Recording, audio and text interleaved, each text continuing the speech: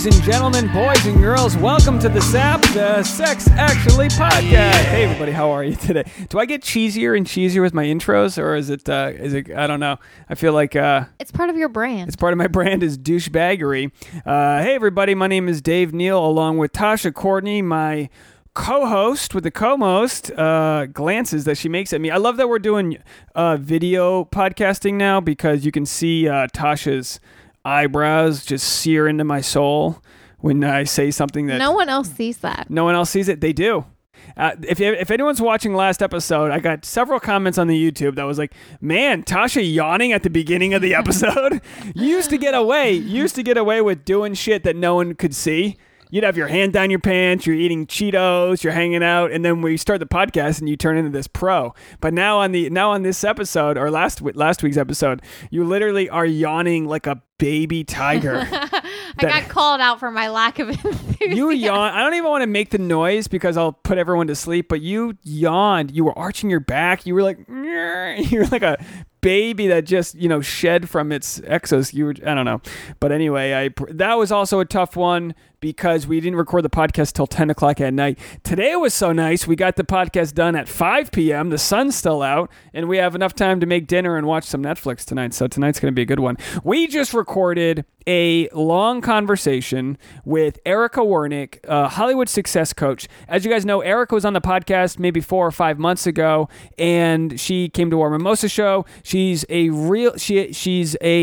success coach, which is hard to define, I think, in today's world we live in, because there's so many people out there that are sort of slimy in what they're trying to sell. But she sort of curates a lot of her advice to like the specific people, which I think is good. So of course we used it as a chance to kind of get our own shit together. But it's almost like having like a shrink, but except for like motivating you to be your best self. It's like the answer, but you need her to say it to you. And sometimes it's like accountability. Like there's all sorts of versions of how success coach works. And we're not her clients, so we can't speak to exactly what her method is. But, sometimes you just need an accountability partner or a cheerleader or, a mentor. Like that's kind of my idea of what a success coach is. Right. And for the most part, this conversation, as most conversation we have, is both good for you guys, educational, and self-serving for us. I feel like at least I personally don't miss any opportunities to get anything I can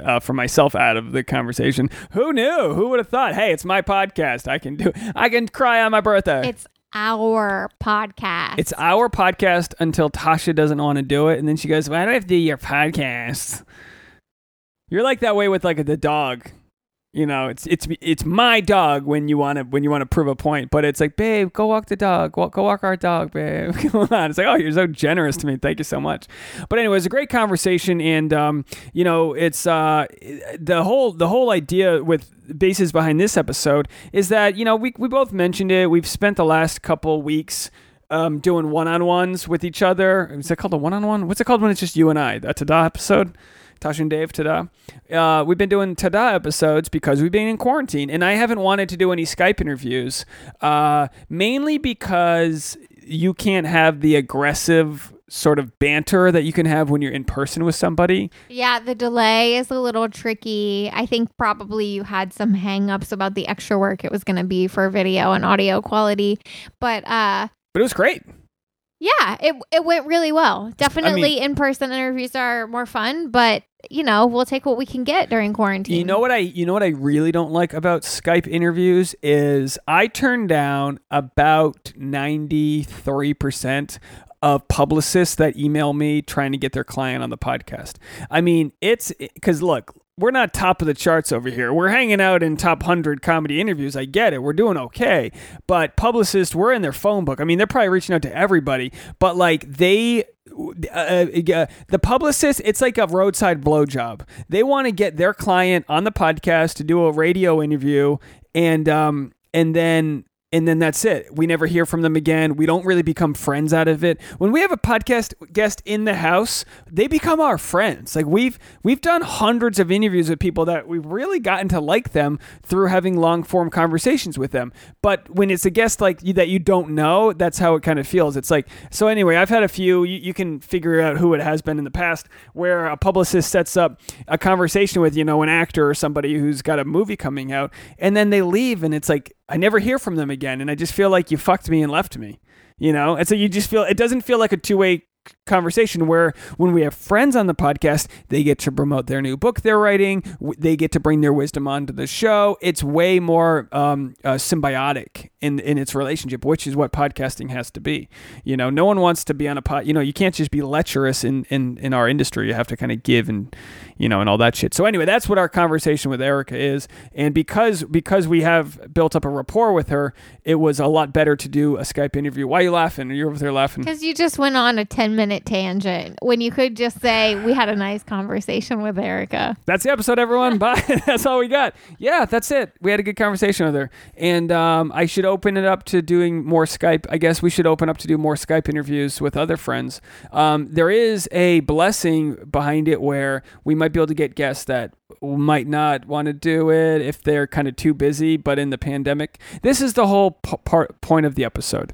Finding, and again, we hope everyone's doing okay. We hope everyone's social distancing, and we hope you're safe. We hope your family's safe. I know statistically there are some of you out there that are going through some tough times right now, whether it be with relatives, unknowns, and whatever the case may be. We appreciate you all, and thank you for tuning in. With that all said, there has to be some sort of sweet spot we can hit with regards to the opportunities within this pandemic. So part of the... Well, just reframing it from like a sort of pessimistic experience to a like bountiful, opportunistic experience. It's kind of like when a new social media comes out and you're like hesitant to join. You're resistant to it. Fuck, well, I don't want to get into it. And next thing you know, everyone else joined it, and they kind of were early adopters. So it's like, what can you do within this quarantine, which Trump said might last at the minimum till April 30th, day before I turn 28 plus 7. Wait, 35? 5? Yeah, there it is. May 1st, my birthday. Send in your flowers, folks. That's right. I want flowers for 35. Flowers for 35. But how are we going to take advantage of what will now be the next 5 or 6, or I guess that would be 5 weeks? What can we do if it becomes more than that? Are you going to do a workout challenge for your 35? What do you mean? How many more days do you have left? You should take your last 35 days before 35 and fucking work out hard. Well, I've only got 31. Today's what, the 29th? What's the date today? I don't know. We don't even know the date. Today's the 29th and March is 31 days. So I only have 33 days. Well, then do 3 days worth of worked out today.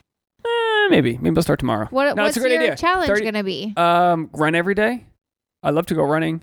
Run and push-ups. So no, but you have to have like specificity. I like that. Well, at first I was going to do strive for 35, which is, yeah, but that sort of went out the window with the pandemic. Not exactly. And also, you didn't necessarily specify your goal. So when I did my 35-day challenge, I promised myself 100 sit-ups and 100 squats a day.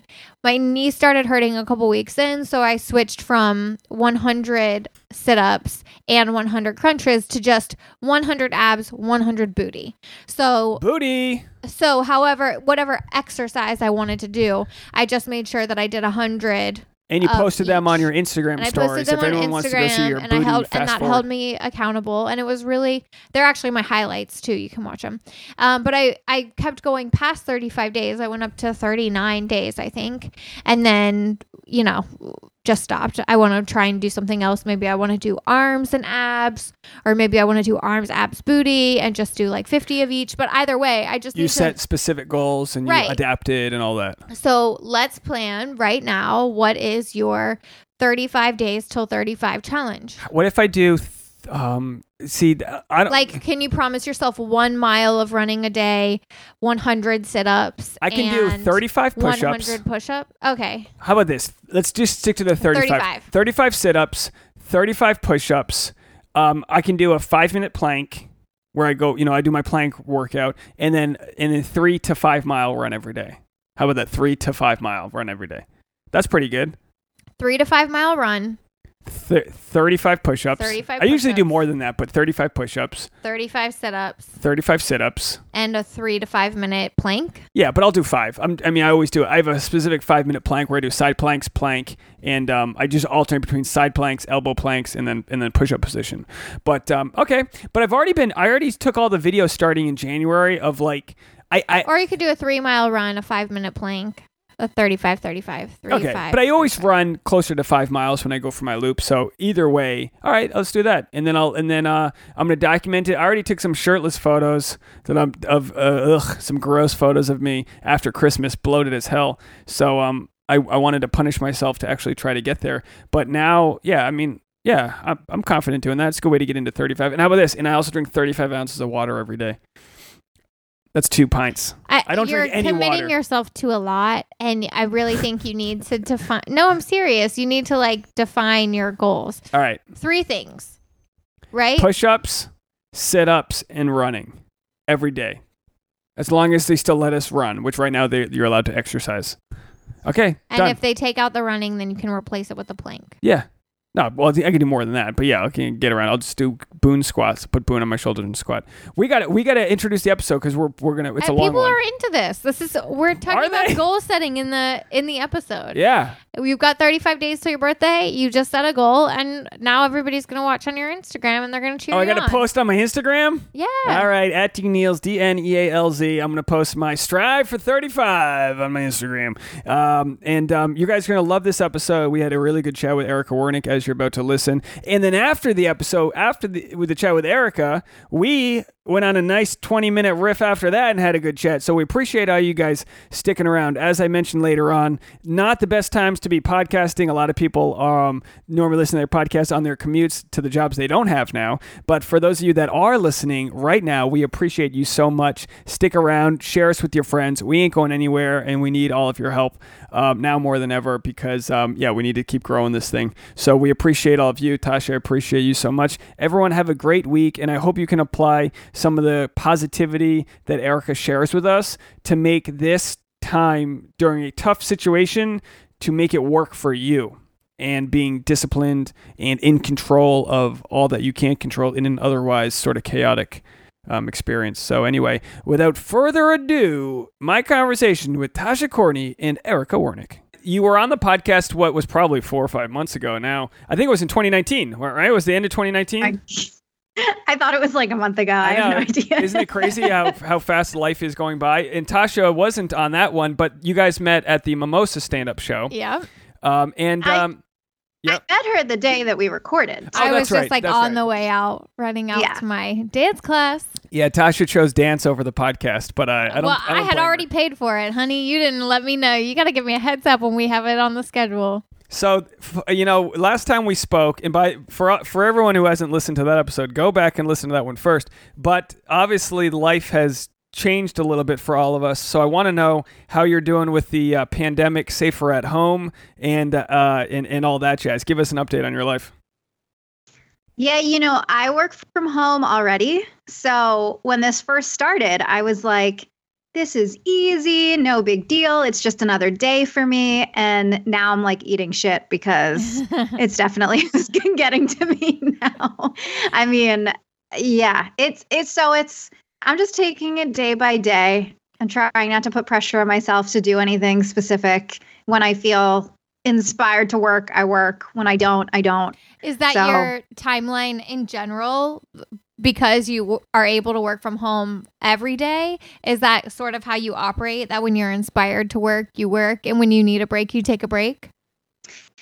Yes, but I've been feeling a lot less inspired lately. So I'm pretty good. I'm pretty self-disciplined. So when I work from home, I usually work every day, but I'll stop working at like 4 or I'll take a break in the middle of the day.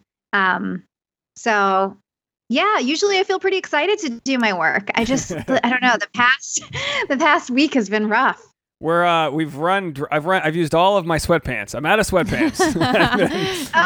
Oh, me too. I haven't even thought of putting Still jeans just on. wearing the same pair. I put on jeans today. It made me feel good. And I took a shower too. But let me tell you, brushing out the hair that hadn't been brushed for 4 days straight was like, it took a long time. It's a classy establishment we run over here. Now, there's plenty of podcasts out there trying to cure the pandemic, this and that. With you, I want to talk more about how we can use this time to our benefit, assuming we're just healthy and at home. What are you telling your cult-like following of supporters? What kind of advice are you offering them to make this, not just a Netflix and chill for 3 months? Yeah, I mean, we talked about on a call with my clients that, this is a gift this time. It can be, assuming, again, you're healthy and you're safe, but it can be a gift. And so I think that when you feel inspired, go get to work. And, kind of like what I'm doing with myself too. I don't think you should necessarily put pressure on yourself and be like, oh my gosh, I have to have this masterpiece done by the time this is all over. But it's good practice, I think, even for life, because we don't all feel inspired every single day in life anyway, And so I really think this is good practice. And another thing that we talked about, and we kind of talked about this on your last podcast, we create our own reality. And so I talked about with my clients, talking about the future you want to create when this is all over. And we can start creating that now. And so taking baby steps and doing whatever we can, we can't necessarily take massive leaps right now. And I mean, I'm still sending out agent submissions and doing things like that a little bit. And writing a note in my email, being very sensitive to what's going on and saying, if you're not working now, just please disregard this and I'll come back to you when it's all over. But I think that the more we can focus on the future that we want to create, the easier it'll be to get back into that inspiration, because I'm experiencing it myself. It's really hard. It's hard to find that sometimes, during this. Like, I've been feeling really tired every day and trying to move my body, and there's all of these other elements, I think, that feed into our inspiration. So I don't think that's really a concrete answer, but I think, the gist is, if you can get yourself to feel inspired, use this time, because a lot of times people will be like, if I only had the time, I would do X, Y, and Z. I would create this. I would work on this. And now we have the time. And so time is not really an excuse at this moment. So if you can get yourself to feel good and to feel inspired to do something, then go do it. But also take the pressure off. Like, you don't have to have some crazy masterpiece created by the time this is all over. That's my goal. I'm trying to create a masterpiece. I'm like, if this podcast can just get some success. The problem, did I not turn off? Did you hear that? I got to turn off my other notifications. The problem that I'm having, or not a problem, but I don't want to look back on this time and, I mean, this is the last time I'm going to preface this by saying we want everyone to be safe, this and that. But this is a chance that can be the biggest blessing, to have what could be 4 to 6 weeks of, in some cases, paid unemployment, and actually to like really make that shift in your job in your life. I mean, I have no reason to not be shooting a ton of content. I have no reason. And, we're slowly getting there on our end. Like, we're doing all of the house projects, painting. Tasha's got a new plant that goes up every day. We live in a jungle now. So we're doing, but you're right. It's like a blank slate to be like, okay, it's all right if you didn't prepare for this moment that we're in now, but now we have the chance to spend a few days or a morning, just whatever it is, setting new goals to accomplish when you're kind of forced into this. It's like, there's going to be a lot of people, either a decade from now or a couple years from now or 20 years from now, that will attribute their change in their lifestyle, the change from their corporate job to this creative job, because of like the moment we're in right now. Some people will take the ball and run with it. Some people, like me so far, will just gain a few pounds and be wondering what I'm going to do in my life. But the I guess the option is there that wasn't before, which is we're being told basically, don't do whatever it is you were doing and now figure it out. So are you having any, like, of your clients just kind of be like, all right, I'm sure a lot of them are very ritualistic, like, because a lot of people that have to kind of run their own business have to kind of be their own boss. Are they wondering now I don't have this XY, I don't have the gym to go to. They're losing all their rituals. So how do you kind of bring that structure back? Yeah, one of my clients, we were talking about how she's an extrovert because I'm an introvert. And so I'm mostly cool with all of this. But for an extrovert, it's really challenging. And so we talked about, okay, what were the things in your life before that made you feel good, that filled you up as an extrovert? So she's a personal trainer on the side. And so she loves working out and teaching people and doing that. I'm like, okay, how can we bring a version of that into your life now? And so I think that it's not going to look the same, but it's like, how can we take pieces of what built you up and what felt good and help you do that now, So I was like, obviously she can do online workouts and that kind of thing. And she was like, oh, I got so bogged down in the tech and trying to do the replay. I'm like, then don't worry about the replay. Just do it live and say, show up on this day. Yeah. Here's when I'm doing it. So, yeah. And, I was telling them this story. A couple of years ago, I got called into jury duty for my first time in California. And it was a really hot day, and I don't have air conditioning here. And I live across the street from an elementary school, so it's usually super loud because recess is right outside my door. And so I went to jury duty, and I was so excited because they had air conditioning, and everybody had to be quiet in the waiting room. So I brought my laptop, and I got a lot of work done. We spent a lot of time waiting to hear if we were going to have to serve. And I had the best day. I was like, air conditioning, quiet. I'm just getting so much work done. And there was this woman who was 2 seats away from me who complained the whole time. It was like every hour on the hour. She was like, this is ridiculous. I can't believe you haven't told us yet if we have to serve or if we can go home. This is ridiculous. And she just kept complaining to the people that were running, the room. And she was just miserable the whole time. And I'm not trying to say I'm a saint here or anything, but I think that we all are given this same moment and we can choose what we want to do with it. We can choose to be like that woman who complained the whole time and was completely miserable, or we can be, what I did. And I had the best day. I got so much work done. It's like bringing control into an otherwise situation that's out of your control. You're controlling the fact that you'll be productive when you have the moments, and if not, and your perspective. You're in charge of your perspective on the situation. Yeah. Because we're at the place now where we're not going crazy trying to work 12 hours a day creatively, but we've got so much free time now that even if we only work a couple hours a day creatively, that's more than we probably have ever invested in ourselves. It really is. Feeling relaxed has really helped my creative expression as well, because I'm one of those people that's so bogged down with work, like so time limited because of my day job, that I am one of those people that's like, man, if I had the time, I would do X, Y, and Z, or just the energy left over at the end of the day. I would do X, Y, and Z.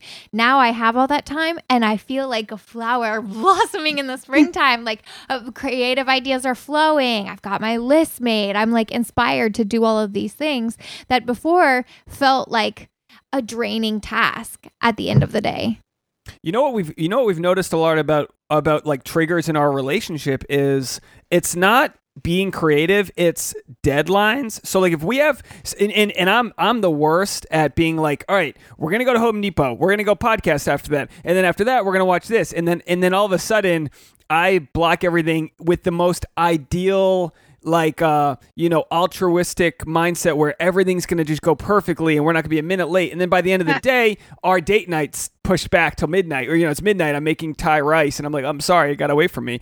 So the things that are stressful in the relationship is when we say, all right, we'll take an hour to go sew.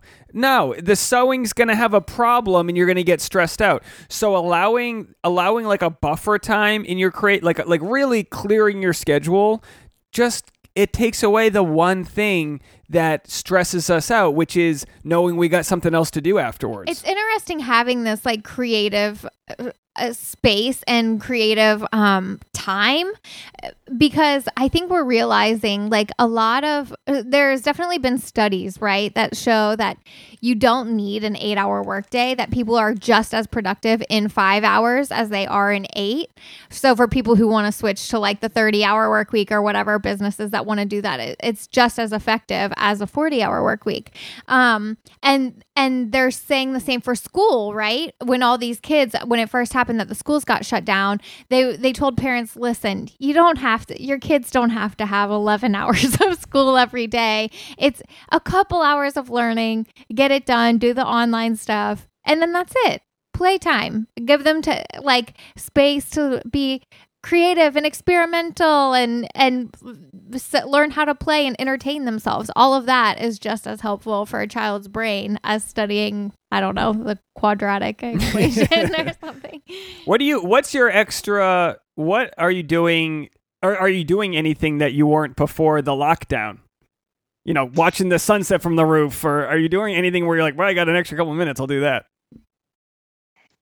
Not really, because like I said, I already worked from home. Like this was my everyday life, but I think I am actually being a little social more, doing the Zoom happy hours and doing a lot of FaceTime. And so that's been kind of nice. We haven't been invited to any Zoom happy hours. I've been invited to plenty of Zoom happy hours.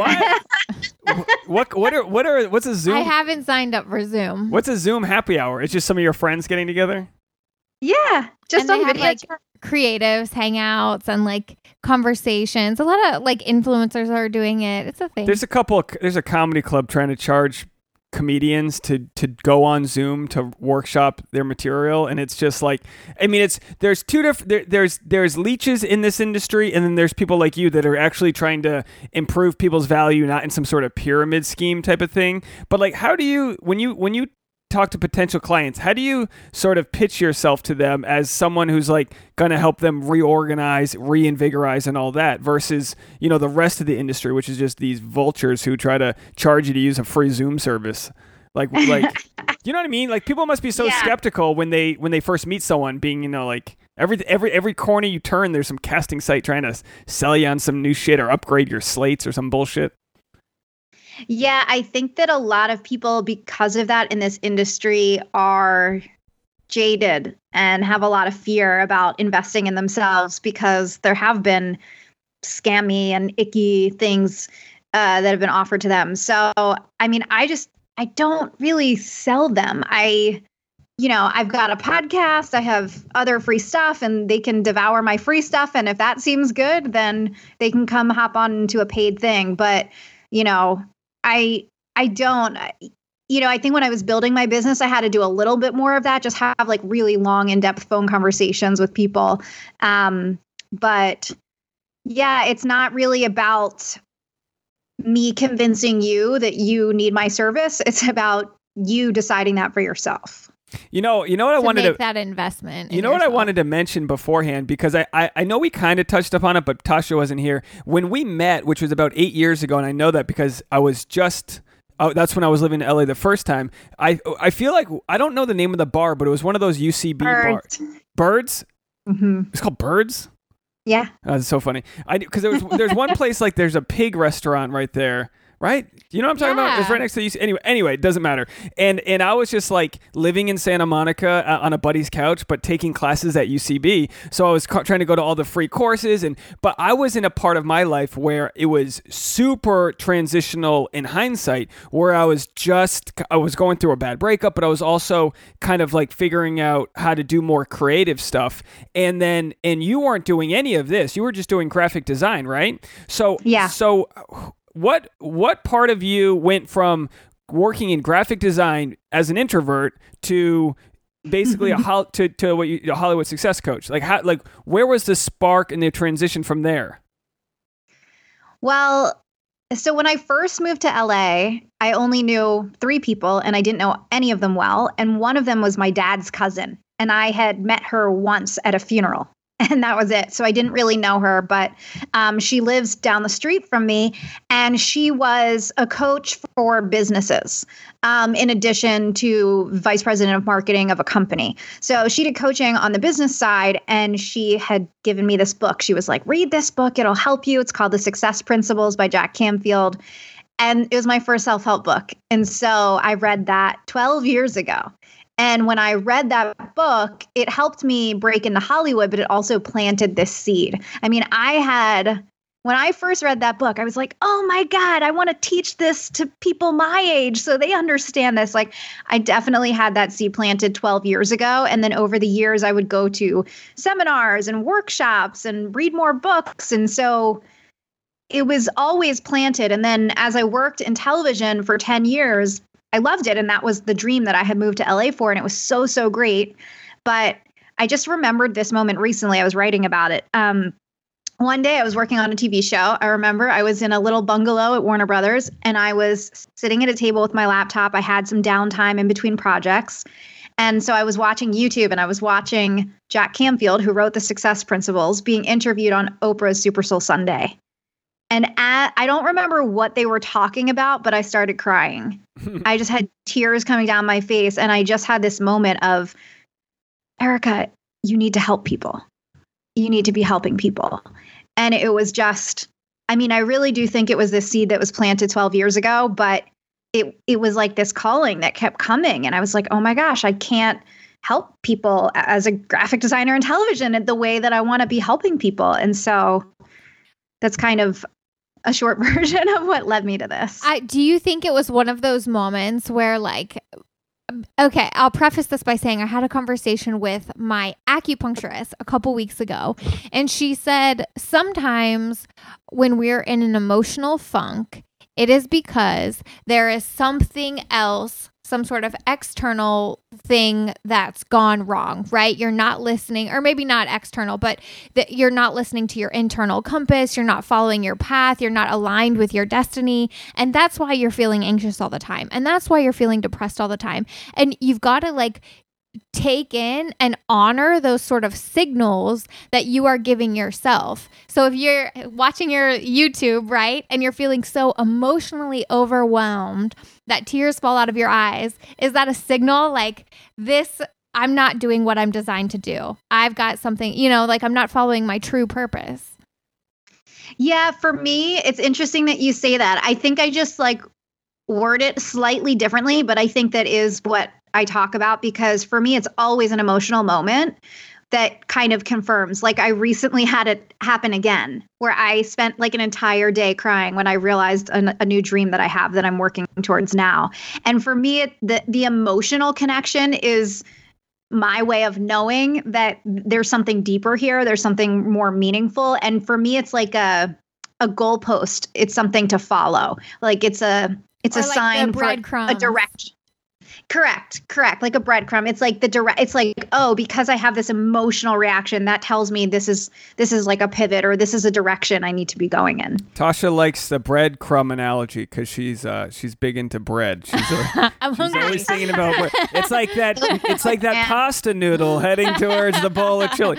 But no, you guys are absolutely right. And it's funny how we talk about sparks, and that's kind of like a quantum leap when you know you're feeling like you want to do something, but then the idea comes and you go, oh, that's what it is. It sounds so simple in hindsight once you've already known what it is, but so many people have this just bastula of energy that's ready to form into something amazing, but they either through limitations or self-doubt, their mom's telling them that they need health insurance, whatever it is, there's a reason that didn't form properly, or you're just, or you're just indecisive, like me, Libra rising. I need, like, if I can't decide on an outfit, or like if I'm shopping and I'm like, this one or this one, sometimes I just need someone to tell me the wrong one for me to know that, like, oh, actually this is the right one. Sometimes you just need like some sort of extra something that helps you realize, like, oh, I cannot put this item back on the shelf.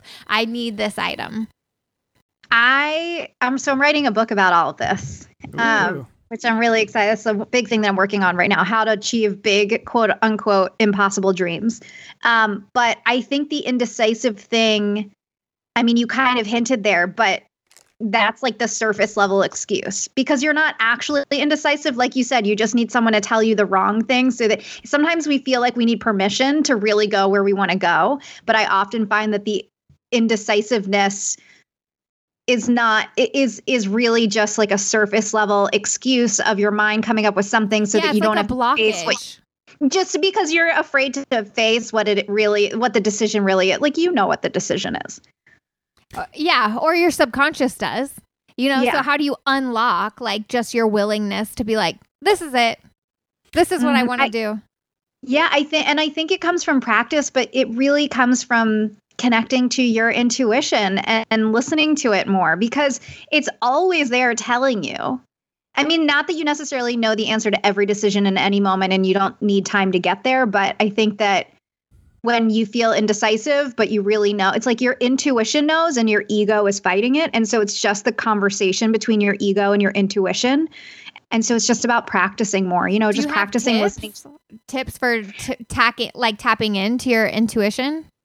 Yeah. I mean, I think that there's all different things, and I think everybody can find their own. You can meditate, you can just close your eyes and visualize, you can just be quiet with yourself. I really like to go to the ocean and be in nature. But I think that it's becoming self-aware. So it's like anytime you're feeling faced with that and you feel like you're fighting it, to become self-aware in that moment and go, interesting, this is happening. What's really going on here? Well, you know what I like that you did is you had an idea and you told enough people about it. And I think that was so that way you made yourself do it. And that was when you said you wanted to write a book.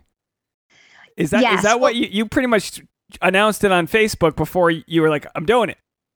Yes. Well, I've also announced that I'm getting a book deal. And so the reason why that I'm announcing it, it's actually not to hold myself accountable, although that is, an added bonus. But what's really cool is that I've been coaching people now for years on how to achieve their dreams. And I did it for myself, breaking into Hollywood. And I'm creating this book that's this system, this method of what I teach. Now I have to prove it once again. Like, to get a book deal, I need to use my methods and prove that my methods work to achieve a dream. So the main reason of why I announced it was to show people what it looks like to have certainty around a dream, even when you have zero proof in front of you, and just have unwavering faith, because I think that is number one requirement to achieve anything that you want, so I want to be that example. I want to show people, and I want to prove to myself once again, it's like, I don't really have to prove it because it's already been proven with all of my clients and my own, success in Hollywood. But now that I have it very solidified into like a legitimate system, it's really my chance now to prove that this works. Yeah, so speak it into existence. Exactly. Speaking it into existence 100%. I have a little highlight on my Instagram of the book deal stuff. And so it's for other people to follow along behind the scenes, and also for me to be able to look back. And it really is about speaking it into existence, because look, I'm trying to get a book deal. I'm faced with a lot of rejection. I've gotten like 5 rejection letters so far. And it's, similar to what anyone else is going to go through in Hollywood or any other kind of dream that they have.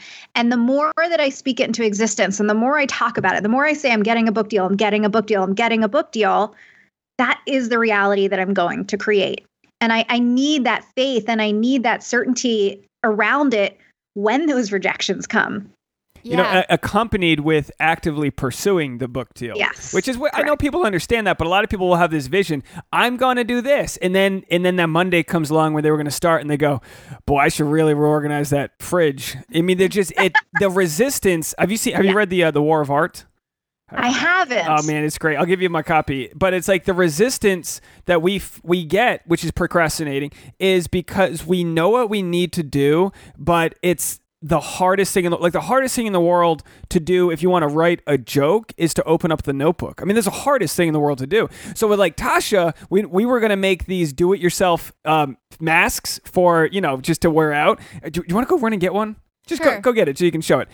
Here, take your hat off. I knew the hardest part for Tasha would be not having the time limit we talked about, because it takes a lot to get out the sewing machine. But we've been dating for 6 years. I've seen the sewing machine used twice. It comes out for Halloween, which is great. But I was like, I want to create the time and space for you to do this, and then we just made it happen. You know what I mean? And I don't know. We were using them today. Oh, there they are. Yeah, bring one in here.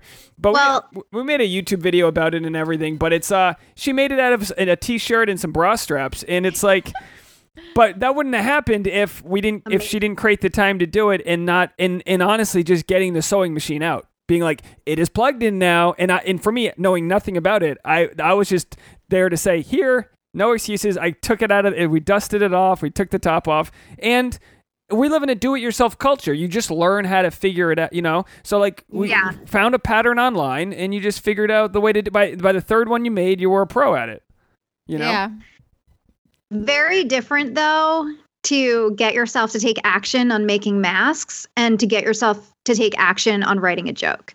Because one of them is feeling like your purpose in life and something that you could fail at, and another one doesn't have that attached to it. Yeah. I do think it's good practice, though, to start with the little things. Like, it's so easy to you said we live in a do-it-yourself culture. I would completely disagree.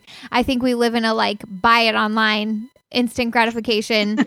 Don't learn to do it yourself. I mean, I know I would much rather hire someone to recover this bench that I want recovered than do it myself. It sounds like an enormous task to have to go watch YouTube tutorials and, figure it out. That it just seems like a massive undertaking. But I think that doing those little things will help you build confidence. Right? Confidence in yourself, I think, is important to take it to the bigger steps, the bigger dreams. You need confidence in yourself to take that first baby step on your passion. Yeah, too many people are I think too many people, take Instagram, right? You see the best photo out of 700 photos that person took, and it's photoshopped. You see all of the perfection, and too many people think that the first joke they write is going to be the most hilarious. So a lot of stand-up comics, if I try to complain to other comics, they go, keep writing. And so for you've been rejected 5 times. If you knew for certain that the 29th person isn't going to reject you, you'll get those 28 out as quick as possible, learn from it, and keep going. So there is a success there that is built in through the journey. It's just about having faith that you're learning and growing along the way. And I don't know if it's the Western culture or American culture, whatever it is, but we're kind of perfectionists with the products we put out there.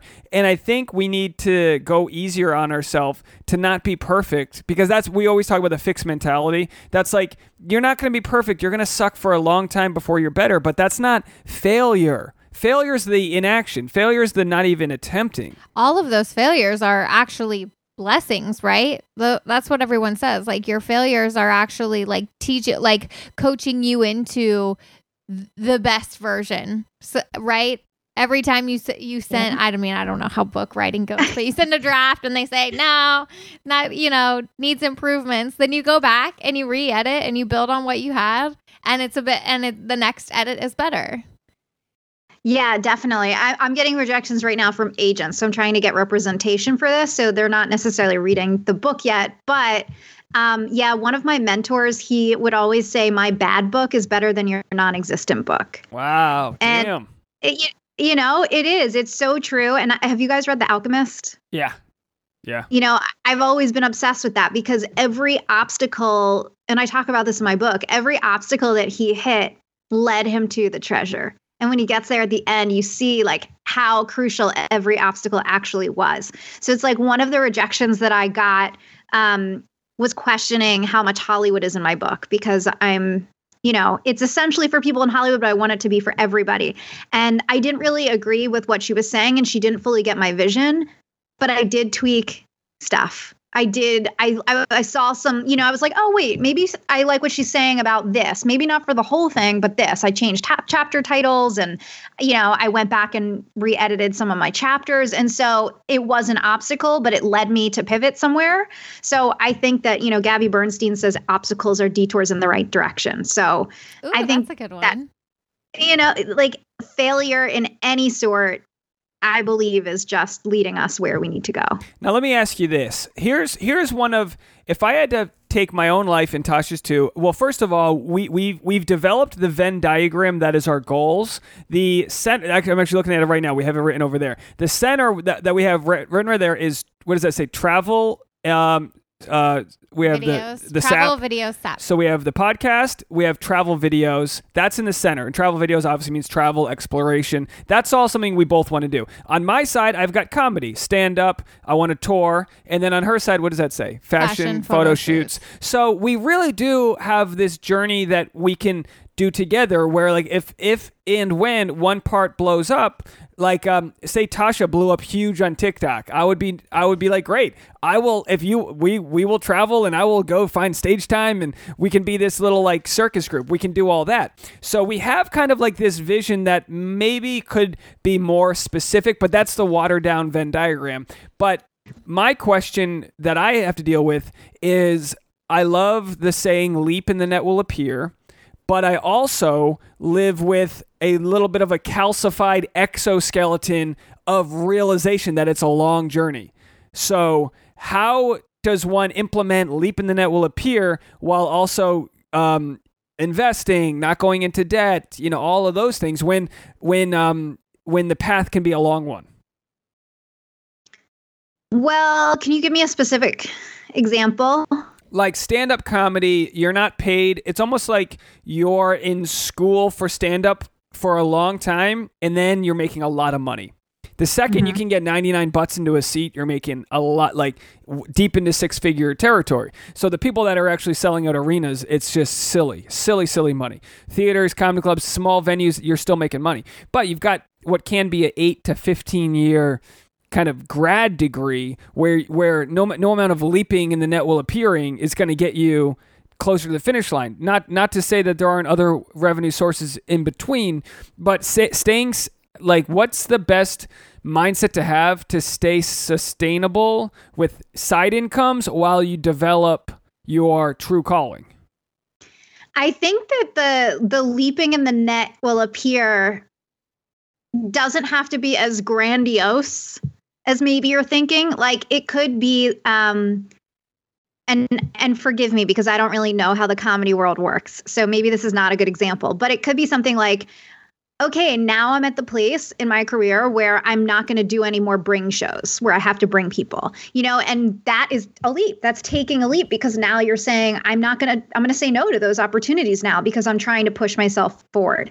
So I think the leaping is like constantly graduating yourself to the next level when you feel ready. And granted, like, I talk about this in my book, we can't necessarily control who's going to say yes or when they're going to say yes, but we can control everything else.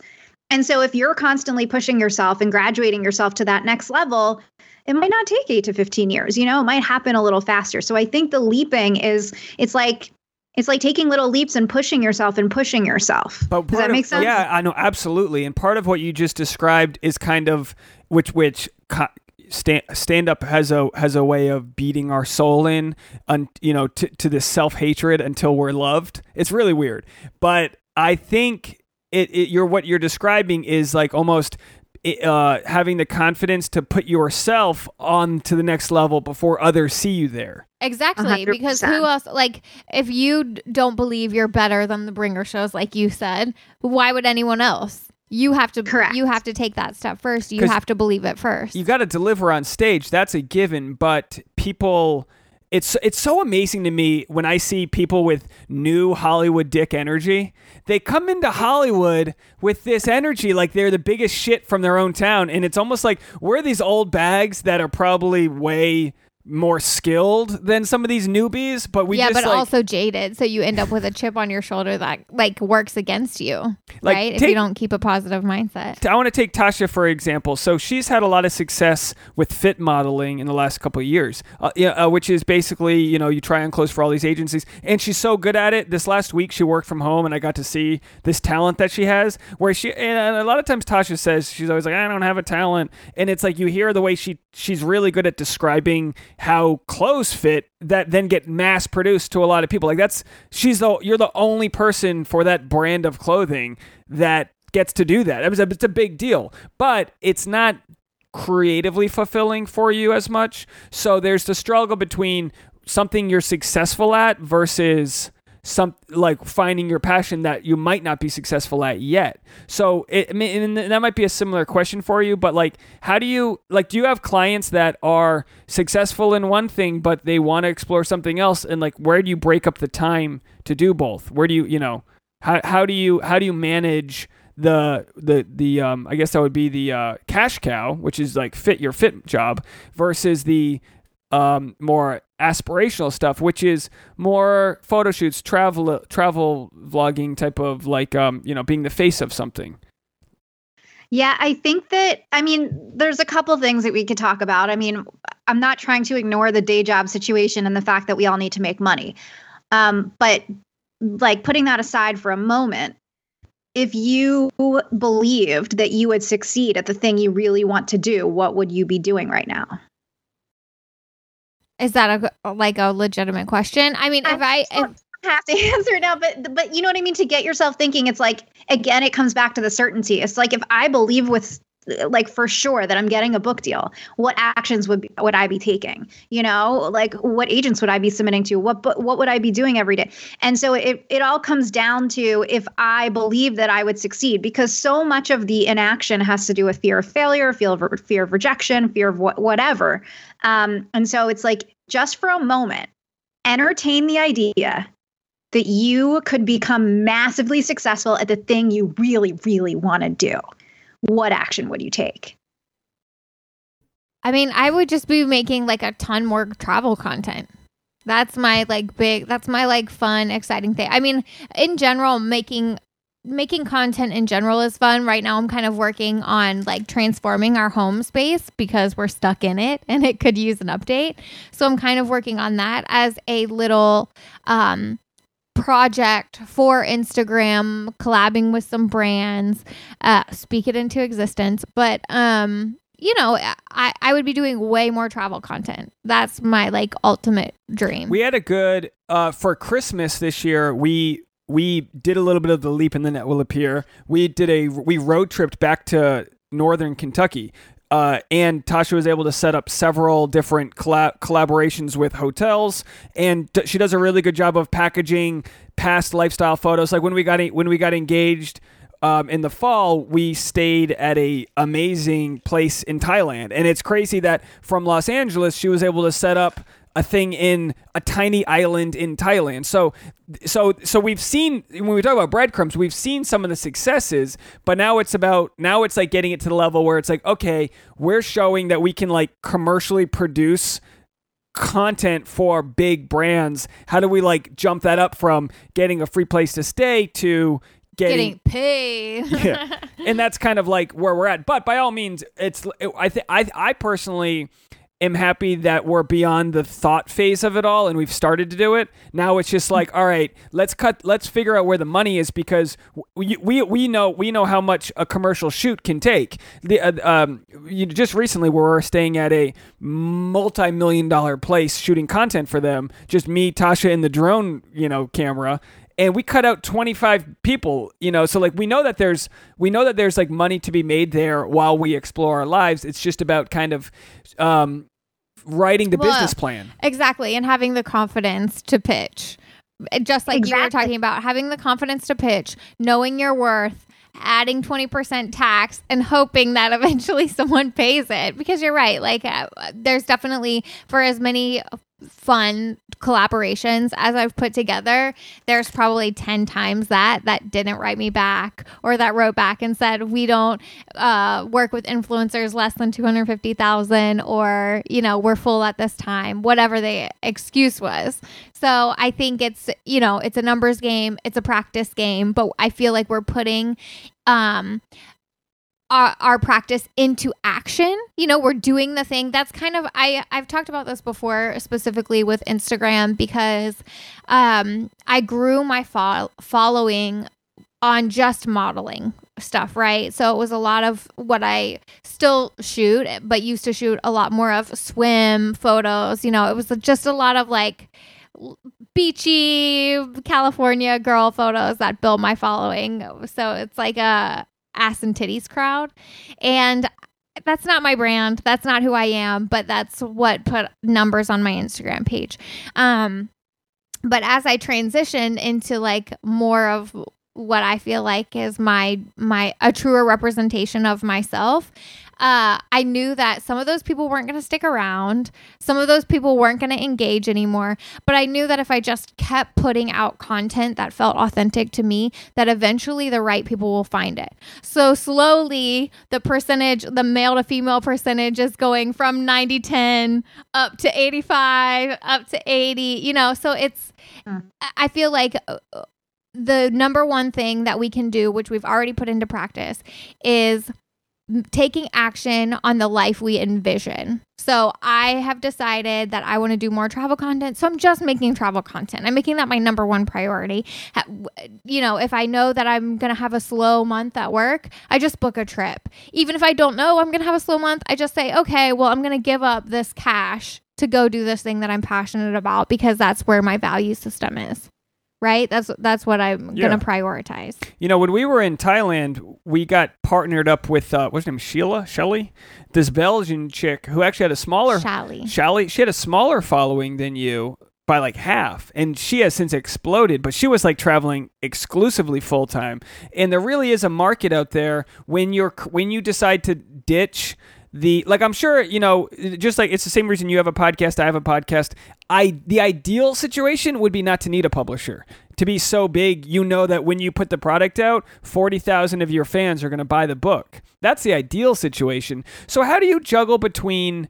How do you think you juggle between the gatekeepers of the industry versus completely self-actualizing it through your own following? Because if you can build your own following, in the end, that's what everyone needs. That way, you know, no one can fire you. No one can, you know, take your book off the shelf if you have your own, you know, if someone wants to shame you or look at an old tweet you said, it doesn't matter. If you have your own following, it doesn't matter. But also, there are still rules to be played within. Like it would, like where you are now, it would be better to have a publisher, you know, if you don't have that following. So how do you balance growing your own thing versus playing by those rules? I mean, for me, it's about what your goals are. So I already sold a book without a publisher. I did an ebook years ago, and it sold to people in 16 different countries, and that was awesome. And I just had this vision for myself of doing it a different route this time and going through a publisher and having more of a global, like even more of a global reach. And I'm also developing a TV show off of this book, which I haven't really said publicly before. I could see that in your face right there. Like I get so hesitant about sharing. And so it just depends about what your goals are. And I think also, you know, I have a chapter in my book called Breaking the Rules, and then the word rules is crossed out, and then it says limitations.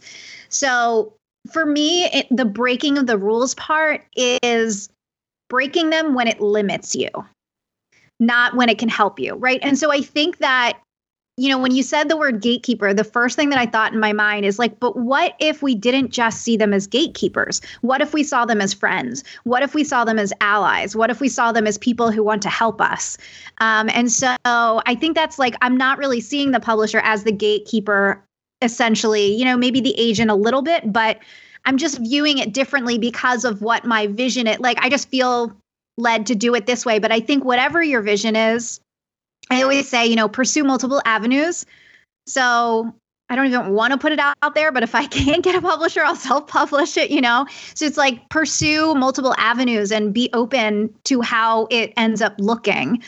Because I think when we try to control the road too much, we cut ourselves off. So if you can get opportunities from followers, that's awesome. If you have to go a more traditional route, that's cool too. Whatever matches your vision. That's such a good way that you put it, is to use them as friends. And I think part of the divide, and we'll get out of here shortly. I know we've gone way longer than I thought we would, but there's so many good questions to ask you. I'm so busy, let me tell you. I got to get back to after this. I put you on the spot. I'm like, you're not busy today, are you? It's a Sunday during a quarantine. But there's a neediness that I think we can feel when we need to ask others for help. So by seeing somebody as a friend, you're reframing it from need. It's like if you go into an audition, everyone's an acting coach who told me this, and I have since told Dave, and it's one of the most helpful things, because I used to have paralyzing anxiety, right? Like stage fright and auditions.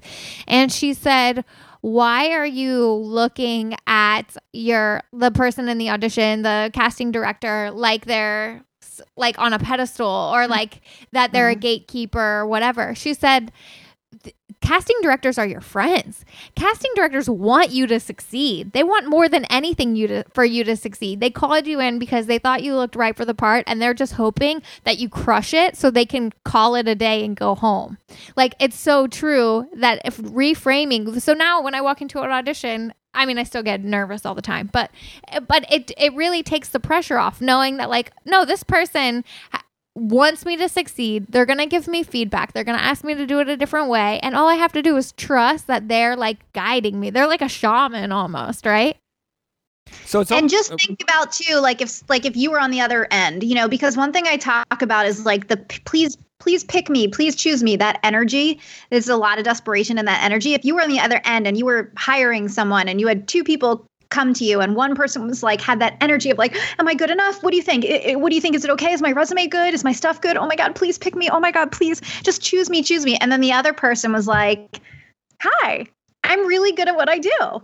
If you feel like this is a fit, awesome, let's do this. If not, cool, I'll move on to the next person.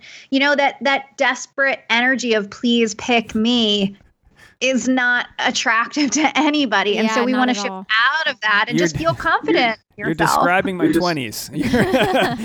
But that's, we got to relate this back to dating and relationships somehow, but that's how you get laid, by not being please pick me, please choose me, because there is no more intuitive, like women are so intuitive. So you'll have enough guys coming up to you that you'll know the confident one that's going to be a good date for the most part versus the immediate neediness. I mean, men show their red flags very quickly when we have them. So like it's we're quick to learn, like, all right, I need to care less about how this goes, because that's the true sort of vibe that meshes well, being like, whatever, see what happens, but like, I'm going to give you my true self. That's why when a lot of times we talk about rejection, usually you're getting rejected from your what do you call it? Your pursuit. Pitch? Yeah, your pitch is being rejected, not you. So we at the core feel rejected as a person, but chances are it's like you just stumbled on your intro and you made a bad impression. Like, that's what you're being rejected for. So it's about like having being cool, calm, and collected in those moments where you're making that impression, so that you can show off what you truly can do. But what you described, being like that needy person, that's like every second I go on stage is being like, oh, I want to get that first laugh.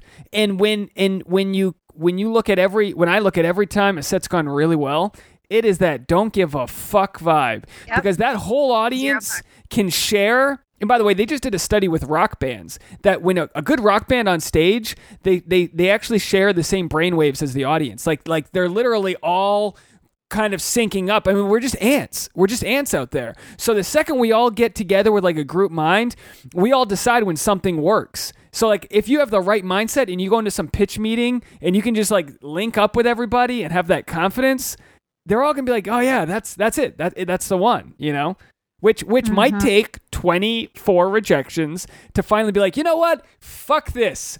And then you go in and then you're great, So I don't know.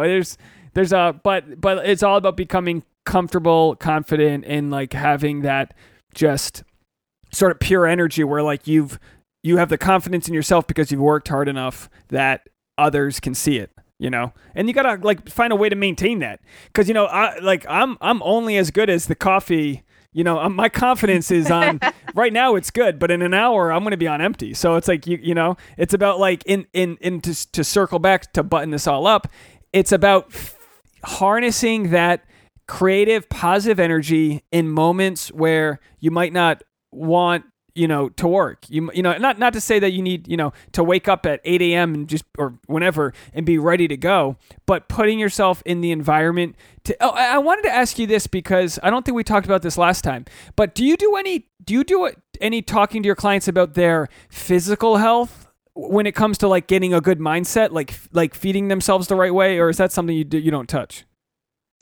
I mean, not really. We talk sometimes about exercising because exercising always really helps. But no, we don't really talk about that. We talk, you know, I think it's a combination of everything. And I think that, you know, even what you're talking about with when the confidence dips and having to maintain that, something that can help in those moments are affirmations. Because whenever your confidence dips, it's because of the story you begin to tell yourself. It's all just like the negative self-talk. And same thing when you're talking about rejection and feeling sad about rejection. When you're feeling sad about it, I went through this yesterday. I'm like, damn it, I'm going through my own shit and I'm writing a book about this. I have to be better. You know, it's like when we have the rejection and we feel sad about it, we feel sad about the story we're telling ourselves about what that rejection means, rather than the rejection itself. So like I got a rejection from an agent 2 days ago and I felt really down about it because it was someone who represents a big coach who turned well known. And she has very similar energy to me. And I've been told that before. And she kind of, you know, she just got her own talk show with Quibi. And, you know, it just felt like, oh my gosh, like this person should represent me too. And when I get rejected from them, they didn't even read my proposal. And I was like, okay, what's the story I'm telling myself? Well, now I'm telling myself that this is bad because this means I'm never going to be successful like she is because her agent doesn't want me. Okay, like I have to recognize what that story is and then I need to change it. I have to go back to, wait a minute, I'm not her. I'm not trying to be her. I'm trying to be Erica Wernick. I'm trying to be the next Erica Wernick. And I'm going to find Erica Wernick's agent and this is going to happen. My success is inevitable. I'm getting this book deal no matter what. This, you know, so it's really about recognizing what the stories are that we're telling ourselves and being able to change it with affirmations or new stories or whatever. And sometimes it's as simple as putting a label on it, right? Mm-hmm. Like identifying exactly your story, each bit of it, right? Stepping back and being like, oh, I'm never going to be as successful as this person because her agent doesn't want me. Whoa. Once you realize that, oh, that's why I'm feeling upset, you're like, well, there's a million agents out there. You know, we have some moments where Tasha will like say something about herself and I'm like, you are brutal to yourself. And then afterwards I'll say something about me and she'll be like, you are brutal to yourself. And it's like, yeah, we're really tough on ourselves. But I think, you know, these are the types of conversations that you have during the ebbs and flows. Like, it's kind of like, we're going to have our moments during this pandemic where we're like, what the fuck are we doing with our lives? And then we're going to have our moments where we're on a walk at sunset being like, this ain't that bad right now. Like, we're gonna feel both of those feelings. And like, how do you just keep that ship steady? And it's everything we talked about, just, you know, being, you know, finding ways to make yourself accountable and having that self-confidence and all that. Well, so what's your podcast? How can people find that? By the way, congratulations. You were just listed on the podcast, Women in Podcasting. Is that right? Oh yeah. That article. Yes. Thank you. The Hollywood Success Podcast. I haven't done any episodes during quarantine yet. I haven't felt up to it. That's probably a good idea because this is a quarantine episode number 4 for us. And boy, talking about quarantine is tough. I guess everybody's going through it, so everyone can relate, but we're so over quarantine talk. Yeah, we're not. I mean, it's like how do you not talk about it? But at the same time, we want to be as productive as possible and look back at this situation because we were supposed to go to Costa Rica this week. This was our big vacation. We had all these plans, and it was like eventually we're both just like, we're not even upset. Obviously, like, we're not trying to make it trivial, but we're kind of like, look, let's just make the most of it and take this time to reorganize our shit, both mentally, physically, and spiritually. And like you said, just like find the mantra to pick ourselves up and talk our way through it. Do you have any mantras that are hot in your life right now? Anything you recommend? I mean, the one for my business is my success is inevitable. And we all say that all the time. But other than that, I just say what I need to say in that moment. Like I'm going to get this book deal and I think also I have to remind myself that I'm worthy, right? So like people are going to want to read this book because I'm bringing value and I have to remind myself of that. And so, it's just whatever I'm feeling in the moment that needs to be addressed. I like, I am enough, I have enough, I want to share it. That's the one I like to use. So I like my success is inevitable. That's a good one. We're going to steal that one. I have t-shirts. I'm like, it's our motto for my business. Oh, amazing. Yeah. Well, everyone who's listening, go give Erica some love and support. And thank you so much for jumping on the phone. Come back anytime. And I can't wait to read your book and talk to you when it's all finished and everything. We're close by if you need us. We don't have paper towels, but I have paper towels. You got paper towels? Paper towels. I can give you a roll. We're using gym towels. Those are our new paper towels. But thanks again for coming on and stay in touch. And we'll talk to you soon. Thank you for having me. All right, bye. Bye. There it is, folks. Let's wrap up this bow. We're pushing out an hour. What'd you think? I thought that was really good. If you hadn't been in a rush to shut it down, I would have asked one final question. Babe, boy, is it hard to get a word in with you on a Skype podcast. I didn't need to be here. You made me sit here for 57 minutes. You did great. To get 3 words in. No, you did great. You're just rambling. You're rambling so hard I couldn't even follow. And I had a whole coffee today. I'm bad at that. You're right. I'm bad at that. Like sometimes I think Donald Trump does this too. It's like he starts a sentence. No clue how it's going to end. Starts rambling. No idea how it's going to end. Forgets where he even started, which I'm guilty of forgetting where a sentence started. That's why I'm so much better at solo podcasts because I don't have to. But then you just go somewhere completely left field. And I am surprised. She has practice, I guess, from talking to her people that she coaches. But how she managed to follow along with any of that, I'll never know. Yeah, no, me neither. I was on MapQuest trying to find my way home. I was like, can I make a left turn here? I like the idea of mantras, but I have a really hard time putting them into practice. Really hard time. And I don't know if that's like an imposter syndrome type thing, but there's this one person, and I'm not going to put anybody on blast, but there's this one person that's in my online circle that for a while was posting these like mantra type things every day. And boy, did it just feel sad. That's what it felt to me. Like seeing her and I guess maybe mantras are more personal. It's not the kind of thing where you like have to like put it on Instagram. But like, I don't know. It's like, how do you get across that mental barrier of like, I'm deluding myself. Like, I don't know how else to explain it. Like, it just deluding yourself because your mantras aren't specific enough. You're just like preaching joy and love, or what? I don't know. It feels fake to me. But look, you know me, I'm very action oriented and like results oriented. And my thing is always like, how do I get my most success? All of the things that we were talking about, success with like confidence. The way that I feel confident is being undeniable, right? Nothing makes me feel better walking into an audition room or sending a pitch or whatever, knowing in my gut that like I'm undeniable. I'm the best for this job. I have done all the work that I need to do to get into this moment. I am perfect for this role. I am perfect for this job. That being undeniable, knowing that I've done the work, knowing, all of that helps me to feel confident. Yeah, what you're saying, your value is being undeniable and feeling undeniable is what you value because it's in your control in the situation. You can't control if they're going to like you. You can't control the temperature of the room, but you can control that you're going to bring your little orb there. Mm-hmm. And that makes so much sense that you value that control.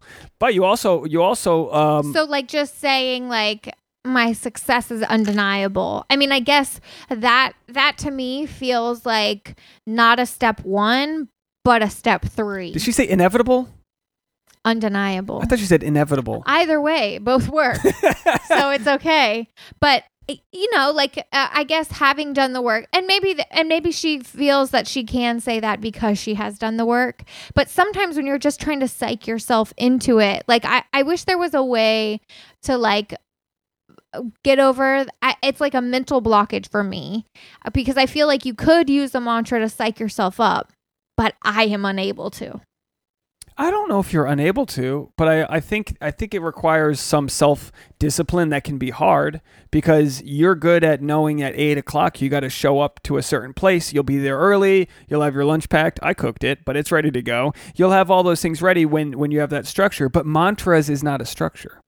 You know what I mean? Mantras feels like a preachy thing to me. But if someone told you 7 minutes a day of I am in undeniable, or I am in whatever it is, if someone told you that would lead to success, it would be easier for you to do it versus being like, I guess I could do it, because it's hard to define what the brain thinks. It's hard to define the spirituality of it all. So, I think you're right. I think that's maybe the element that I'm missing is the spirituality element, because religious people do mantras every day, praying.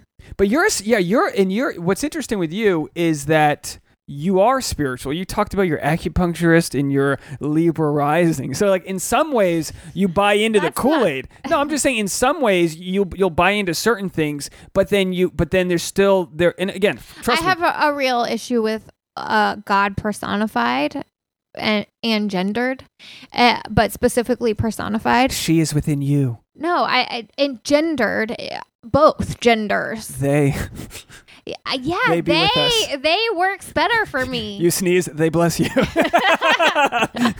They bless each and every one of you.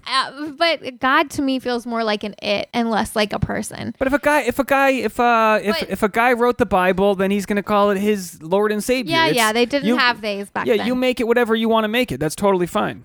But it's interesting because I've always had such a hard time with prayer, and I have a very close friend and then some other people that I know that are, have like Christian values, are very, I don't know, what would you call them? Strong Christians. And I envy the things that they have been able to self-actualize through prayer, right? Because I believe that prayer is a strong thing, but for some reason I can't do it. And I believe that speaking into existence, like in The Secret, I believe it's a strong thing, but I feel weird when I do it. Accompanied with like a high frequency of action. Yeah, of course. We're not leaving out the action, but I think that doing only the action and not also speaking into existence, doing The Secret, visualizing, praying, I think that you're stronger with both than with only one, right? Just speaking and no action is not going to work. Just action and no speaking. You'll run in circles. Also feels like, it feels like you're running with cement blocks on your feet. Well, Jordan Peterson has been asked a bunch what he thinks about religion, and he says basically that it's been proven that people that are religious, we're not talking about zealots or people that are that do believe in something bigger than themselves, tend to live a happier life. So it's almost like people that are because they're more tuned in to seeing the big picture. Yeah, and it's like if you just operate with the belief that in the optimism that there's a greater cause, you might go into life with less of a fatalistic approach. Like I do believe I've got a message to share, and I do believe that all of my little, every podcast I'm getting better and better at learning how to broadcast that, and also just like Erica was saying, and of course you, it's like living. Does that feel like part of a greater purpose? To me, that seems like a very minuscule. That doesn't have the vibe of like bigger picture to me. What? What doesn't? What you just said. What do you mean? You said, I know I'm getting better at this thing, that I have something to share. Well, basically what I'm saying is that I understand that the time spent creating YouTube videos and doing stand-up and podcasting is all getting better at and sharper at broadcasting my message, so that when it finally is time to be on a platform in front of, in a much better place, I will have refined the stories. I will have refined my perspective. What's your message? That's the hard thing, because a lot of what I love, and I appreciate you putting me on the spot, I do. Usually I do this to you, and it's nice to have the roles reversed here. But I believe what I want deep down is to connect with an audience, and the message isn't as groundbreaking as what some people might say, like, I want to change the fabric of the universe. I want people to be happy. I want people to be optimistic and feel happy. And a lot of stand-up comedy does that. I remember when my friend Cassandra was playing at the Bitter End, which is the iconic New York place. Lady Gaga got her start there when she was Stephanie, whatever her Italian name is. What it was, Steph, whatever. Giannotta or something like that. Everyone got their start there. Billy Joel, everyone got their start at the Bitter End, and she was kind of had this like thing that only like a spiritual sort of creator can have, where she's like, I can change the frequency of the room, and it's true. Like a pianist, someone who can sing well, and imagine, someone who can, a great singer can change a stadium full of people. The F-16s are flying by. They're singing the national anthem. Everyone gets goosebumps all over the universe when we're connected into that same rhythm. With stand-up, it's a little different. It's like we're getting people to laugh, which is releasing oxytocin and serotonin, and you're feeling good, and you leave there feeling good. But that doesn't happen right away. Sometimes you suck for a while. The times that I've absolutely felt blissfully in control of a room, which happens, has been some of the best times of my life. And I don't mean that in some sort of maniacal way. If you were more tuned in to the bigger picture, bigger message, what I got from you just now as your core want is that you want to make people happy. You want people to be happy. Can you just I can't do it all. So yeah, I don't know what that noise is. So do you think that being more in tune with that as a goal, like putting that in the forefront of your mind, would make things move faster for you? That's a great question. Because I feel like a lot of times when you talk about this stuff, it's very ego focused. Like it's very you focused, and it feels very limited and in a box. Well, how is it not? How is it not about me? When I'm trying. It's not about you if your mission is to bring people happiness. Well, other than, and again, through the bring medium, people joy, to share how to be happy, to share how to be fulfilled. All of that is like a giving. It's a service, right? And it's a legitimate one, because people need help with that. And with stand-up, the service is different than podcasting. So obviously the podcast is more spiritual and motivational, I believe. But through stand-up, it's, you have to, there's a technicality to how you tell a joke. And it's more like you kind of like shitting on yourself in a way. But you're... Well, or you're just holding up a mirror to society, right? Yeah. So that's what's universal about it. But you're right. That you're bringing people joy and laughter by making fun of the ways that we're all silly. You're totally right. And the thing that I am aware of that's especially true within the comedy world is like when Gal Gadot and all of the celebrities decided to sing Imagine, they didn't have that self-awareness. That stand-ups have a self-awareness that's like no stand-up comic refers to their art as their art. It is art. No one, but by saying that, I'm negating, you know what I mean? So it's like we have this sort of like, let's make this as blue collar and we the people as possible. But also, we all want sort of the same thing, but there's just different ways to get there. Some comics are less needy than others, but through the end, there's no greater thrill than getting that audience to feel that love in that afterwards. Also, there's no better. Let me just tell you this: there's no better thing than saying, "That's my time. I'm Dave Neal. Everyone have a great night." There's no better thing than after you've done well, because everyone in the audience is waiting for that moment. It was so cool to me before I ever thought of doing stand-up, watching comedy, waiting for the comic to get to the part where they say that's their time. It's something we never talk about, but it's like in probably 95% of stand-up performances, the comic doesn't necessarily know when that's going to be. In your floor routine of gymnastics, you're ending on the triple somersault thing. You know what you're ending on. Stand-up's a little bit more like jazz, where you have the bits, but you don't know where you're gonna. And you know my act well enough that you've been to shows before where you're like, why'd you do that joke, or why'd you do this? And I know you don't really want to know the answer because I'm gonna take 20 minutes to tell you. But the truth is that when you get to that moment where you're like, all right, this is it. I'm ending on this triple jump. Here we go. Boom. Hey, that's it for me. Thank you guys. And then boom, they give you that. And a lot of times the audience, if the energy's not there, they'll give you the polite laugh and you'll get off like, ugh, and you just feel this feeling. But when it's good, when you get to where you wanted to go, you're getting, and again, you're right that it's egocentric in a way, but you're getting the love that you're looking for, but you're also just creating a happy, you're part of a lineup that's creating a happy vibe.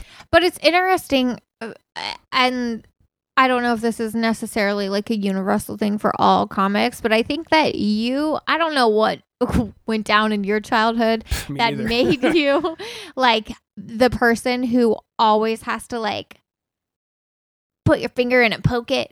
You know what I mean? Like you are a jabber. If you see something that's off, right? If you like come home to my family, whatever, and we're fighting, you just fucking put your finger and twist. Well, because my check engine light's on. Why is this doing this? Let's start diagnosing. Exactly. I start diagnosing. But you have that view. It's called empathy. No, that's not anything like empathy. That's not what that is. I feel pain in others. No, but if you have that, that's a core part of your personality, I think. And I feel like you can do that on stage. Like poke your finger in, like when the room's a little weird. Oh, you're saying it's you like poke into it, lean into it, and it's bad for me. No, I'm not saying that at all. I'm saying that's like a gift, and that maybe is part of your bigger calling. Oh, well, I will take the compliment within that saying somewhere. Why are you acting like it's not a compliment? No, I'm surprised that it is. I'm trying to help you. I was getting ready to be defensive. I'm like ready to go, like, you wanted to fucking fight me? I'm like, well, thank you. I think that was, you tell me what my calling is. I appreciate that. No, I'm trying to help you tune in to what might be your higher purpose, because I think it's an important thing for everybody to tune into.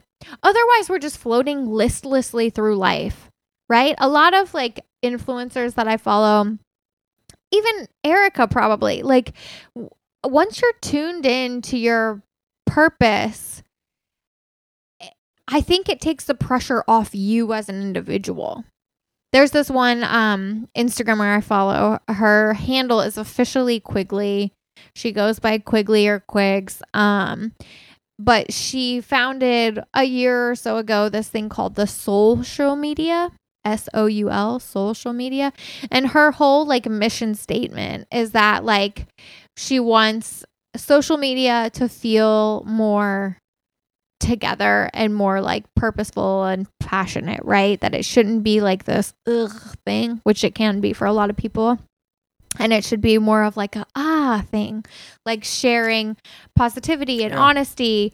And I think that having that mission statement, I mean, she was obviously very successful before then, but I feel like it's catapulted her success and helped design her life into a very beautiful life. I think having that like goal and mission statement can be transformative, because otherwise it's like if you don't have your mission statement all laid out, then maybe you don't even know, like, have you put the thought into it? How do you ask for it? Well, and how do you guide yourself? Because if you're able to check in every day or every month or whatever and be like, am I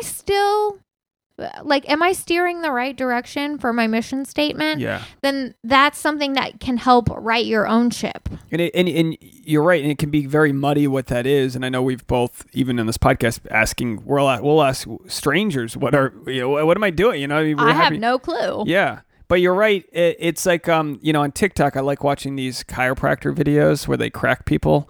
And what the chiropractor is doing is they're touching and again, I don't know if this is exactly what they're doing, but like a massage therapist, you're touching and prying somebody's back, neck, and legs. Manipulating. But before you manipulate, you got to see what the problem is. So you're like, ooh, that's tight. Let's push into that. When I'm giving you a massage like you're going to get later on tonight, I'm not massaging the juicy parts. That's good. I'm getting in the tight shit. I'm getting in where you go, ooh, no.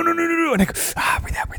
And I'm getting into that. That's what, and I think in any conversation, especially on the podcast, I just have a natural curiosity. Who doesn't? I mean, I don't know. Through my lens, I have a natural curiosity to like see what people's problems are. When we had Anthony Amarello on, he just got through like a 7-year breakup, and it's like, let's unpack this, because it's like, this is more interesting than like asking you some stupid question about something that doesn't matter. It's like, what matters to you? What's on your soul? And we always end the podcast feeling better for the most part. We always feel like this unburdening. I mean, if we were Scientologists, this is basically our e-meter test, right? This is our, like, everyone's always like, oh, you feel better after you leave the shrink. Yeah, you got a lot of shit off of your chest. The shrink, you don't have to have a double PhD in like psychoanalyzing someone to realize we're just a society that wants to get real and talk.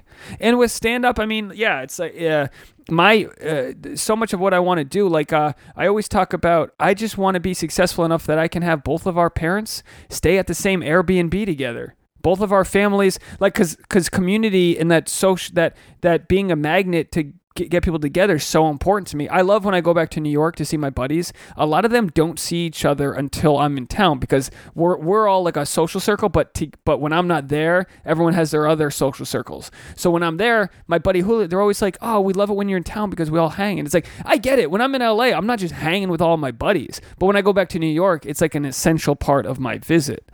So what I love that stand-up does is it unites people. I mean, it's no secret that I've spent my life trying to be in groups, whether it's a fraternity, a baseball team, jazz band. I mean, I just want a sense of belonging. Who doesn't, right?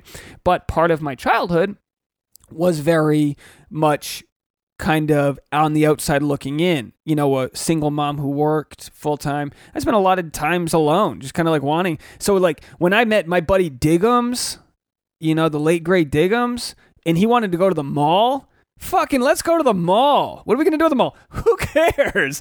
We're going to the mall. We're going to get Annie's pretzels. We're going to go to Hot Topic and look at some titty photos. I mean, come on, we're 15. They have titty photos? There's always a Pam Anderson in a wet t-shirt at the mall. Yeah, you go there. Come on, we're going to go to, they didn't even have H&M back then. We're going to go to Limited 2.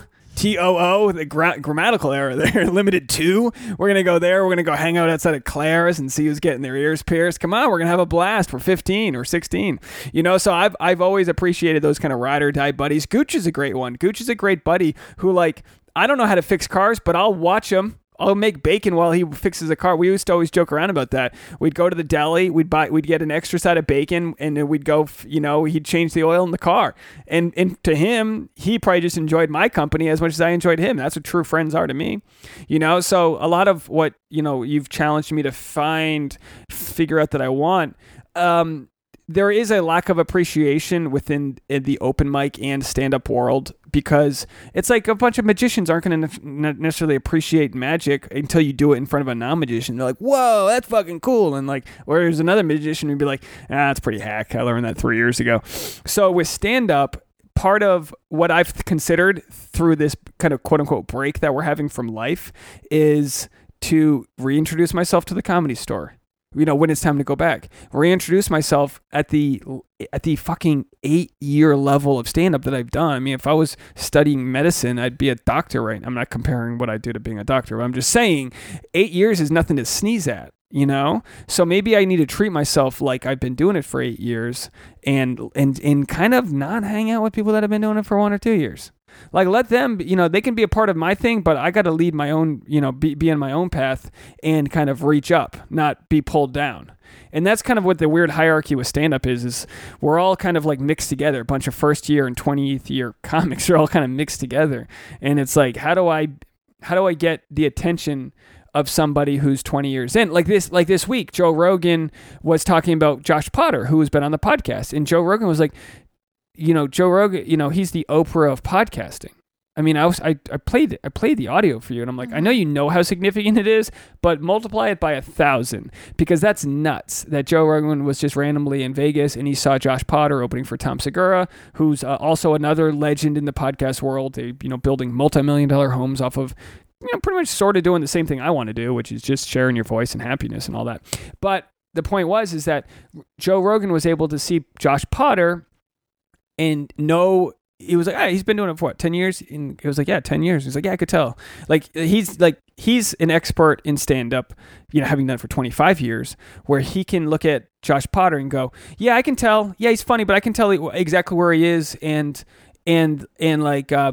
get that respect. And it's like, well, I want to be the Josh Potter that does my own thing. And then comics love to hang out at the perimeter at the back of the club, right? So like you can be on stage doing your thing. You don't know who's listening. A lot of times the green room is far enough away that, it's quiet, but if a comic's crushing, they can hear. And every comic wants to do well enough that the green room can hear you crushing. Comics, they don't care if they even know what the bit was, but they know that you did your job to the best that you could, and there's like a street cred towards that. And how the fuck am I supposed to even mingle with these people if I'm too afraid to waste my time going to the store? Because that's what it comes down to, is I'm just like, ugh, I don't want to be a part of some club that I'm not in. Like, I value the tribal situation so much that I don't even want to be on the fringe of a place I'm not wanted. Yeah. Yeah, that's understandable. I don't have a solution for you. I think it's just interesting, though, because we have so much going on. You've got your YouTube that you're really focused on right now and building, and I think that's a great thing. Don't say that with a question mark in your eyes. Not a question mark. I'm making a list. Sometimes I have to think while I talk. Tell your face. You. No, but you've got YouTube going on. We've got the podcast. You've got stand-up. And it's like, sometimes I think that Erica was talking about being too married to the journey, or however she said it, like being too focused on how you're going to get somewhere. And I always think of like a horse with blinders, right? Like when you're too married to how it's going to go, what the process is going to look like, you don't leave yourself open to the detours, right? And I think that like you're allowed to have multiple baskets, right? Yeah. So you have your eggs in different baskets. And when one of those goes well, or just, I mean, it's so funny because like with the Mimosa show and YouTube and everything else, the podcast, people are paying attention to what's going on in their periphery, right? How many times have you had people be like, wow, you're really killing it, man. I see your stuff on YouTube. I see the podcast. Yeah, you're I right. want to get on the Mimosa show. And they have this By idea. cleaning it up a little bit, they respect it more. They're like, oh, that looks really nice what you're doing over there. No, but just my point is that like, just because you don't necessarily feel like you've got it all together doesn't mean other people think you don't have it all together. And maybe your absence from open mics for the next 2 months, I wouldn't think of it as an absence. I would think of it as like a redirect or a detour, like putting your focus back where it's supposed to be on YouTube, on the podcast, because all of those things work hand in hand. And like people come to you and say, hey man, it's so great to see you. And they value you as a stand-up comedian more because they have been seeing these other things going on in their periphery. Yeah. Right? It's like I kind of learned that before this pandemic, where I was kind of like, you know what? Whether I push 1,000, it's like I use the analogy with pitching. If you throw at 100% velocity, if I throw at 100% velocity, I can throw 86 miles an hour. If I throw at 80, or if I throw at 90% velocity, I can throw at 84 miles an hour. So it's not a perfect linear. Like you can only work so hard at such a velocity before it's not, the ends aren't worth the means. Does that make sense? I don't know if I said that right. So rather than drive myself crazy and burn out, find out that 45 miles an hour is don't do this on the highway, folks, but 45 miles an hour is the best miles per gallon for the vehicle. So while the thing can go 90 and it can go 20, let's find the cruising pace of pushing myself at a certain, because I'll always try to push myself too hard. That's my problem. And what I was finding out was I'd spend X amount of hours on the side gig, and then I was filleting my passions so tightly that I was cutting off all joy that came from them. I'd be so rushed to get home to see you because I worked all day, then ran to a mic. And then so I'd miss out on the hang that happens after the mic, which is where you meet the other comics, you kind of like suck each other's dicks and like, you know, talk stand up, doing all the stuff that would be nice because then I wouldn't have to bring it home to you. So I need to get back to like the hang of it all, because that's the part to me that's missing with the performance of it all, is like the networking and meeting everybody. That's why it's always like you can be a road comic who just travels all over the country, but if you're not hanging with the movers and shakers, you'll never meet the people that are going to ask you to open for them. You'll never meet the people. So like I need to get back into like sort of appreciating stand-up in a way where I'm watching the pros do it. I mean, we live several miles away from the greatest comics in the history of the universe, and I'm not really watching them perform. And I need to be watching them and instead of, you know, watching, being in a room full of open micers. So that's kind of like putting myself into the right mood. But what you said was, I think the most genius thing you've ever said, which is if other people believe in you, you need to kind of like acknowledge that, so then you'll kind of fake your own feelings to match theirs. You know, you said it more eloquently than that, but well, sure. Did I lose you? No, I mean, I think that's like, you know, they always talk about fake it till you make it. And like, I find it really hard to fake it. I find it really hard to do affirmations. Well, can I interrupt you real quick and tell you what I think what works for you? And I know we got to get out of here. You guys don't have anywhere to be. Listen up. We're not going anywhere. You're doing laundry. You're hanging out. I think for you, you're so goal oriented which we all are, that it's if you spend an hour making an Instagram post, and folks, yes, it can take that long when you're trying to tag people and get the hashtags and make it sound right. You just updated your Instagram, right? You changed your bio. It looks really good. It looks great, honey. You did a great job, and all that. I didn't know what the fuck you were doing in bed till 5 p.m. But hey, it's a quarantine, folks. What are we doing?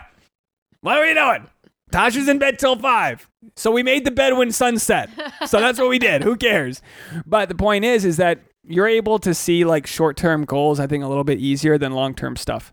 She's ignoring me right now. You're able to see short-term goals easier than long-term things. It's easier for you, and again, we're all that way. It's easier for you to know that you just banged out an Instagram post than it is to like work on your website. Because that's just not going to be done right away. And you talked about this, I think, on last couple episodes, where it's like long-term goals, you struggle more to get into them because you know you're not going to finish it then. So you don't have this sort of like pat myself on the back, I'm done with it, like you do uploading an Instagram post. But you have to realize that the greater picture sometimes is having a banging website, and maybe we need to have one. Maybe you need to have one just for your traveling. That puts it all together, because you've already done such a good job of putting together these like PDFs. But if you don't send those to people like personally into their Gmail, they're not going to see them. So maybe the next step is to put all those amazing graphics and mission statements and all that into like a website that becomes your portfolio for that. Just a thought. Yeah. But now during the quarantine is a perfect time to do all that, because we ain't going far. We're not going far. You know, all we can do right now, and I'm challenging the audience who's listening, is sharpen the knife. That's all we're trying to do, is sharpen the knife. What book is that from? It's like one of the key principles. Malcolm Gladwell book. Anyway, I'm probably butchering it, but sharpening the knife. It's like, let the tool do the work. Let the put together all of your marketing.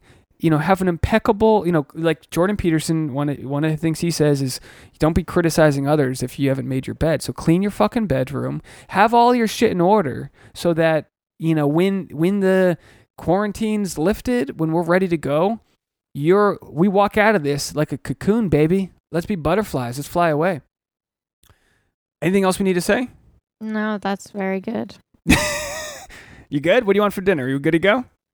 We have a good night ahead of us. It's still sun out. We're gonna go take a walk at sunset. We're really having a blast out here. Again, not making light of any of those that are having any problems. Let us know, folks. I read an article today that most podcasts are down about 40% of their downloads because people aren't commuting to work and they're not listening. And hey, look, I don't doubt you. I'm barely catching up on all the podcasts I listen to. So if you guys are out there and to my loyal listeners, we appreciate you guys so much. If you could just share us with your friends in whatever medium you use. If you use Instagram, screen grab this right now, throw it on your stories, tag a friend, let them know we're out here for them. I think this episode was chock full of really beneficial things we can do right now in our journey. And if anyone has the funds and the means and the love, we would appreciate if you checked out our Patreon, patreon.com/thesap. It's a private membership community where we do extra podcasts. I'm doing them once a week. I promise twice a month. I'm doing them once a week. I don't give a fuck. I'm over-delivering, folks. We're out there. We got 17 members. And again, that might sound like small numbers to some people out there, but I am so grateful for those 17 and the people that have come and gone in the past. We got about 80 hours or so of different episodes. Jonesy and myself just did a Skype interview because we're quarantined here, where we do weird news. We got every month, him and I get together. Tasha's been a part of those. They're a ton of fun, where we just read the weird news. We riff. It's totally irreverent. And it makes a big deal. You know, it's in the course of the last year since we got it going, it's made about $1,600. And it ain't small potatoes, folks. When I'm in the breadline, that $1,600 is looking good. We've upgraded our sound studio, new lighting. We're going to get a new sound mixer because this one's been, we've used it since the Reagan administration. So we're still using cassettes over here, folks. We got to rewind the cassettes, and please be kind, rewind. But every bit makes a big difference. So we're really appreciative of those that have stuck around. And if you can find the time to even check out the Patreon, even if you've never used it before, it's just an app you download, and there's a small different tiers of memberships. And in times like now, when we're just out here kind of broadcasting into the abyss, we appreciate you guys. I'll say this, Tasha. I know you kind of said this in jest, but you said the podcast was dying because I was complaining that we've lost a few downloads through the pandemic. But it's been acknowledged from the podcast community on Reddit, from multiple podcasts all over the planet, that a lot of podcasts are struggling right now. It's just people are watching the news. They're doing other things. There's pressing issues. Not everyone's wondering about how to get laid or whatever we're doing. They're going live on Instagram. So maybe we should do a podcast episode or two live. Yeah, we could do that. That's a good idea, right? Lots of people are going live right now. So it might be interesting to just turn on the live. I wish I could air this in post. I wish I could just put this up as live, We could put it on IGTV. Yeah, and we're on YouTube, baby. I mean, we're investing in all these things. We've got this is going to be a 4-camera setup on YouTube. So go to my YouTube. It's on, search Dave Neal. We have the SAP has its own 2 different playlists. There's SAP highlights, and then there's SAP full episodes. I'm taking past episodes and cutting up to short highlights with all of our favorite guests, and putting a ton of work into that because I believe that YouTube is the best way for us to grow the podcast because it's the second biggest search engine in the world after Google. So on YouTube, I'm noticing through the analytics that people are finding the podcast. The Cora Boyd interview has thousands of views on YouTube just because she's searchable, but it has the Cora Boyd interview has no extra downloads specifically through the podcast app. So why do you guys care? I'm just sharing some insights. You guys stuck around this long. I'm going to share the insider info with you guys that I just feel like that I need to invest in letting people find us through YouTube.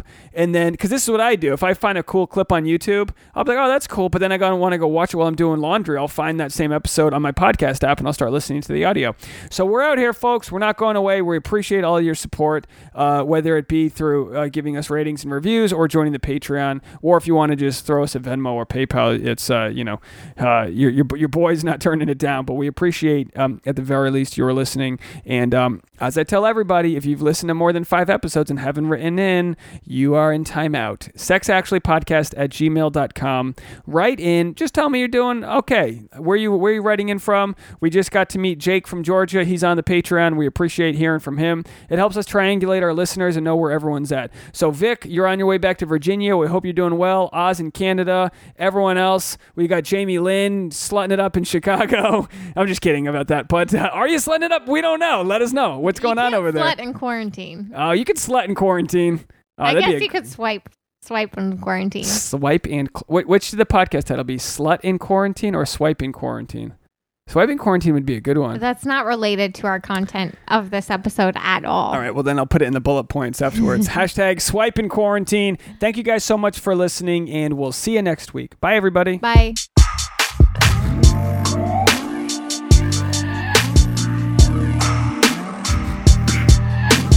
S-A